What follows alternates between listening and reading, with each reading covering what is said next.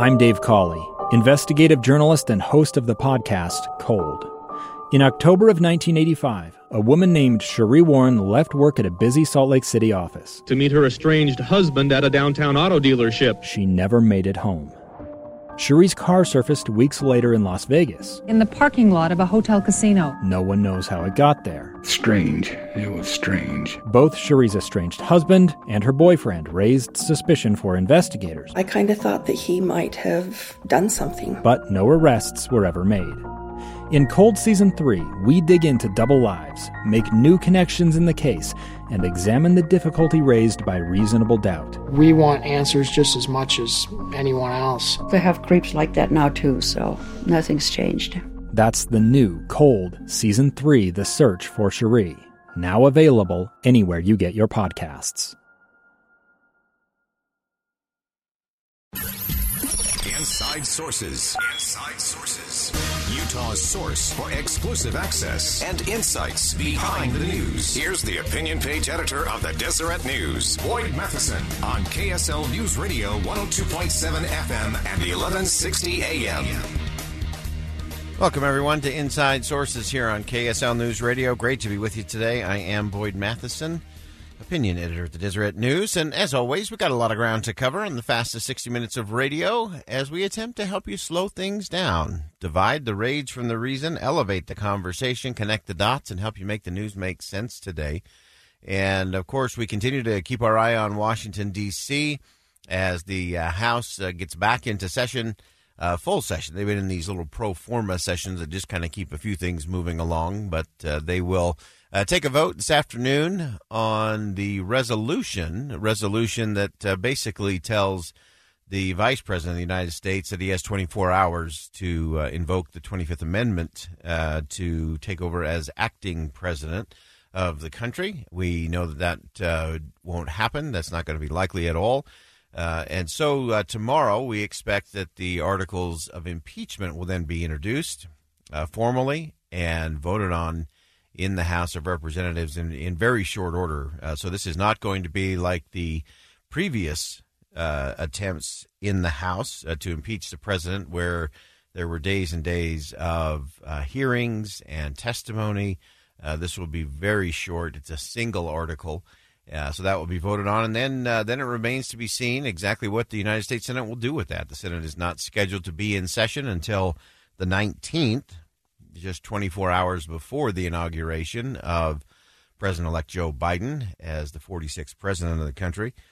And so that remains to be seen. And we're going to break that down just a little bit as we go through the day today and look at what the angles and the options are and what the right thing to do. What should the President-elect Joe Biden be doing in the coming days to actually unite the nation? He's talking about that as a main theme. They have definitely made that the theme of the inauguration ceremonies. And so it'll be interesting to see how they interpret what that actually means and what actually would unite the nation. We're going to talk about that, give you some ideas of how President-elect Joe Biden could be a hero to the country. He is likely to only be a one-term president. It would be surprising if he were not. So he doesn't have as many things to calculate as a normal president would going into office, trying to parlay the first term into the second term in a full-on agenda. And so there are a number of things that the president-elect needs to consider as he's moving and talking about unity, and then what is actually happening and what members of his party are actually doing, particularly in the House of Representatives. So we're going to break those kinds of things down. And I want to go back just for a second to something that was said over the weekend from Speaker of the House Nancy Pelosi that, again, was not of the uniting nature, but more the inciting nature. And she said this on 60 Minutes. Well, sadly, the person who's running the executive branch is a deranged, unhinged, dangerous president of the United States. And only a number of days until we can be protected from him. But he has done something so serious that there should be prosecution against him. Well, I like the 25th Amendment because it gets rid of him. He's out of office. But there is strong support in the Congress for impeaching the president a second time. This president is guilty of inciting insurrection. He has to pay a price for that. So that's the words of Speaker of the House, Nancy Pelosi. Over the weekend, she has continued along that similar path. And the president-elect, Joe Biden, has also been on that path in terms of calling out the president, calling the different things that he's done, characterizing who he is and isn't. And none of that is helpful in terms of moving it forward, whether they're going to impeach or not, but just in terms of how the business gets done. The process matters. And if there were one bit of advice for President-elect Biden, it would be, you won. Act like you won. Move forward. The more time that the president-elect spends talking about his predecessor, the more divided the conversation is going to be, and the harder it is going to be for him to govern. And that's the real test. The thing that matters is what comes next. And next is coming. We are 8 days and 50 minutes away from the moment that the swearing in will take place at the United States Capitol. And so we have to start looking at, well, where do we go from here? In the meantime, President Trump is on his way to Texas. He is going to speak at the border, talk about immigration policy, to be sure. And as he was getting ready to board the plane and to head down to Texas, he did make a few comments in terms of where he thought we were as a nation, where things were in terms of the Congress. This is what he said. It's really a continuation of the greatest witch hunt in the history of politics. It's ridiculous. It's absolutely ridiculous. This impeachment is causing tremendous anger for Nancy Pelosi and Chuck Schumer to continue on this path. I think it's causing tremendous danger to our country, and it's causing tremendous anger. We want no violence, never violence. We want absolutely no violence. You have to always avoid violence, and we have tremendous support. We have support probably like nobody's ever seen before. Always have to avoid violence. Okay, that's President Trump earlier today as he was getting ready to head out and down to Texas, talking about border security down on the border in Texas. And, of course, he continued his line of saying that what's happening in the House is a continuation of what happened last year about the same time in terms of impeachment proceedings. So he's continuing to move down that path and create that line of talking points. And to me, the question just keeps coming back. I don't care where you fall on the political spectrum. One, we've got to do a better job of hearing each other, seeing each other, and then figuring out what is the path forward with each other, because that's the only way we can actually move forward as a nation. And so we're going to look at some different scenarios today, including looking back at a president who was a one-term president and his farewell address. We'll do that coming up at 11:50 today. You don't want to miss that one. Also, we're going to talk about who is the most trusted voice in America today. Back in the day, it was always Walter Cronkite, of course, was the most trusted voice in America. And we're going to find out who that is, what that looks like in our very complicated world with so many voices out there and so many fractures in terms of media and social media. Who's the most trusted voice? Coming up at 11:30, we'll have Dennis Romboy from the Deseret News is going to join us, talk about a great piece that he did exploring that very thing. What does it mean to be a trusted voice in America? Who is the most trusted voice in America today? You don't want to miss out on that. And, of course, we always want you to engage with us as we go through the hour. Help us elevate the conversation today. You can do that on the Utah Community Credit Union KSL text line at 57500. All right, when we come back, we are going to talk about how President-elect Joe Biden could be a hero and unite the nation. A couple of ideas. Wonder what your ideas are. Let's talk about it coming up next on KSL News Radio.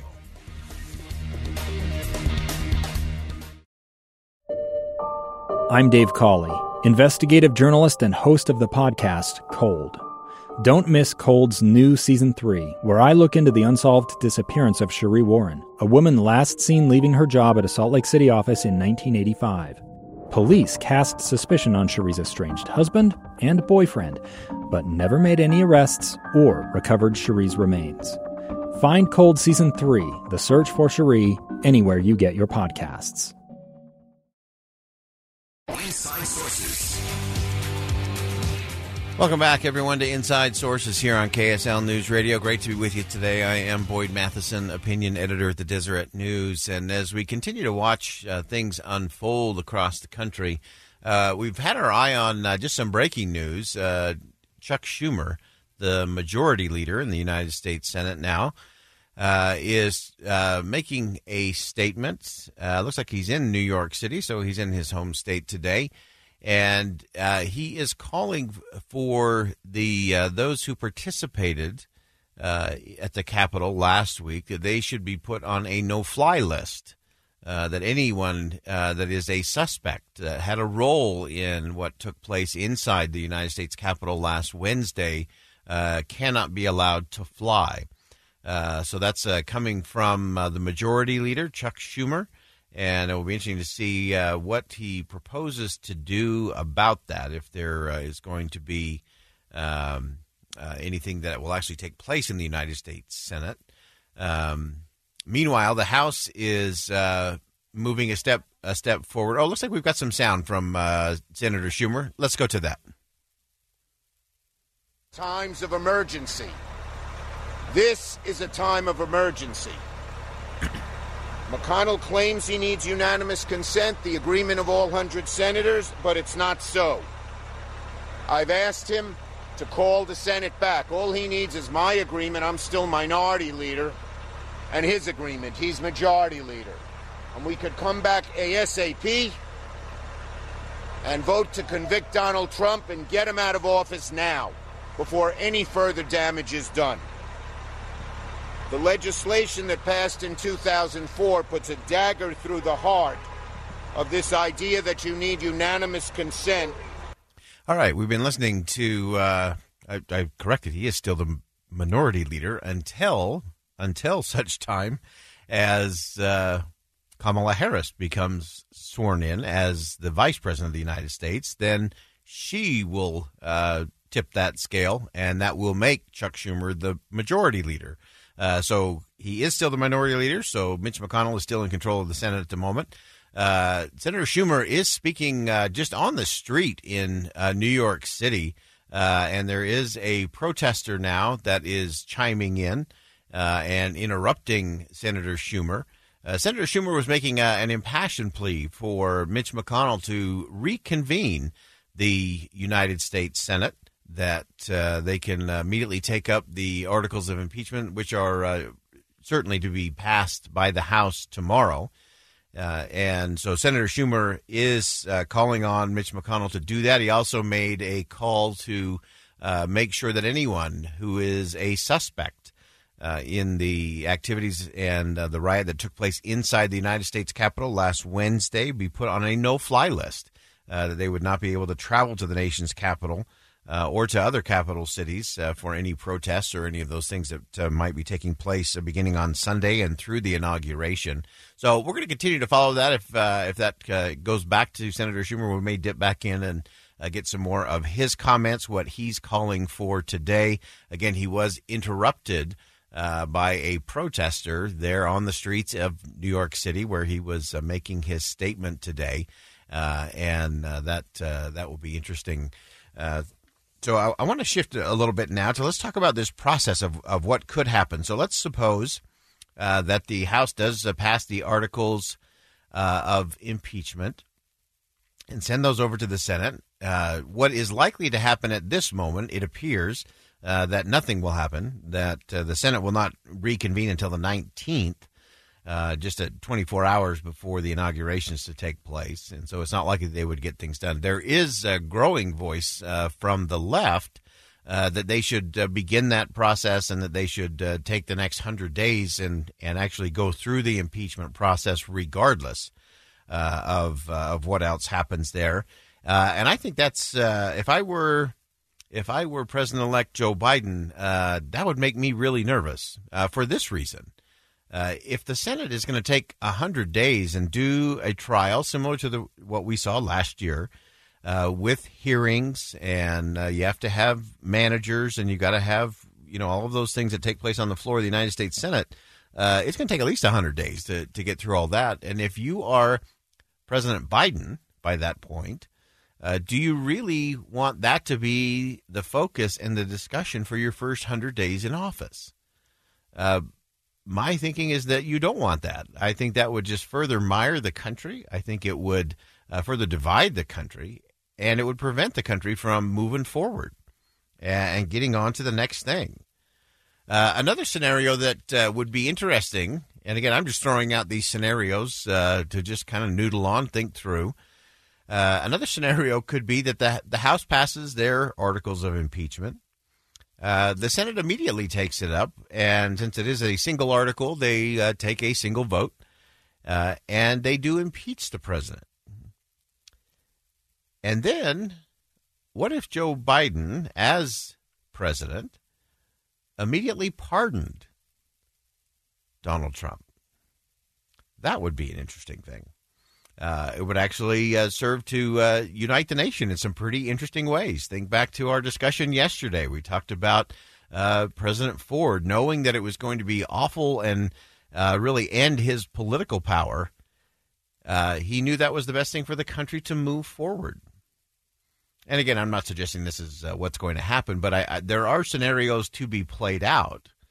And the one thing that you don't want, the one thing that Gerald Ford came back to time and time again was that to have this kind of trial would just further divide the nation. And he said it would prevent the work of the people from moving forward, which I think is very important because the longer we stand still, the more deeply rooted we become in the division.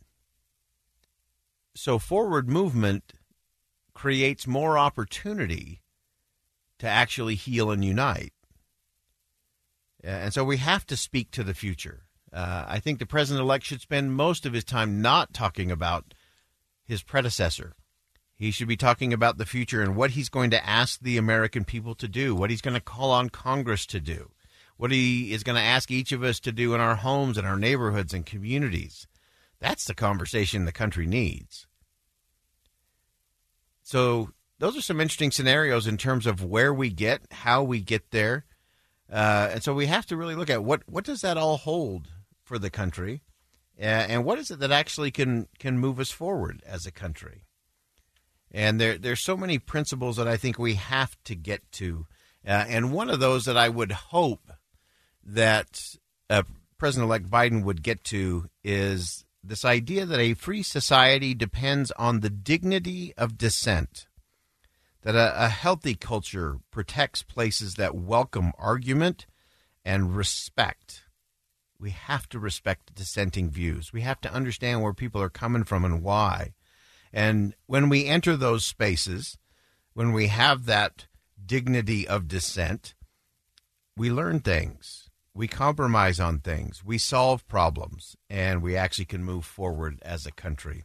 Lot to think on, lots of scenarios are going to play out. We'll continue to follow all of them here on KSL News Radio. When we come back, the most trusted voice in America, who is it? Do we have one? Find out on KSL News Radio. We'll be right back. A gun in the face. Then all of a sudden, they all kind of lined up. They pointed their guns at me. And this is the point where I thought, I'm going to die today. Started 2 years of horror for an American in Venezuela. They said, you need to give us your phone and get ready because you're coming with us. I'm Becky Bruce, and I spent a year researching and piecing together Josh and Tammy Holt's story about their ordeal in a notorious prison. That's when everything started to turn bad. We had another pound on the door. Boom, boom, boom. And there was the police once again. You can binge all of the episodes of Hope in Darkness on KSLPodcasts.com or wherever you get your podcasts.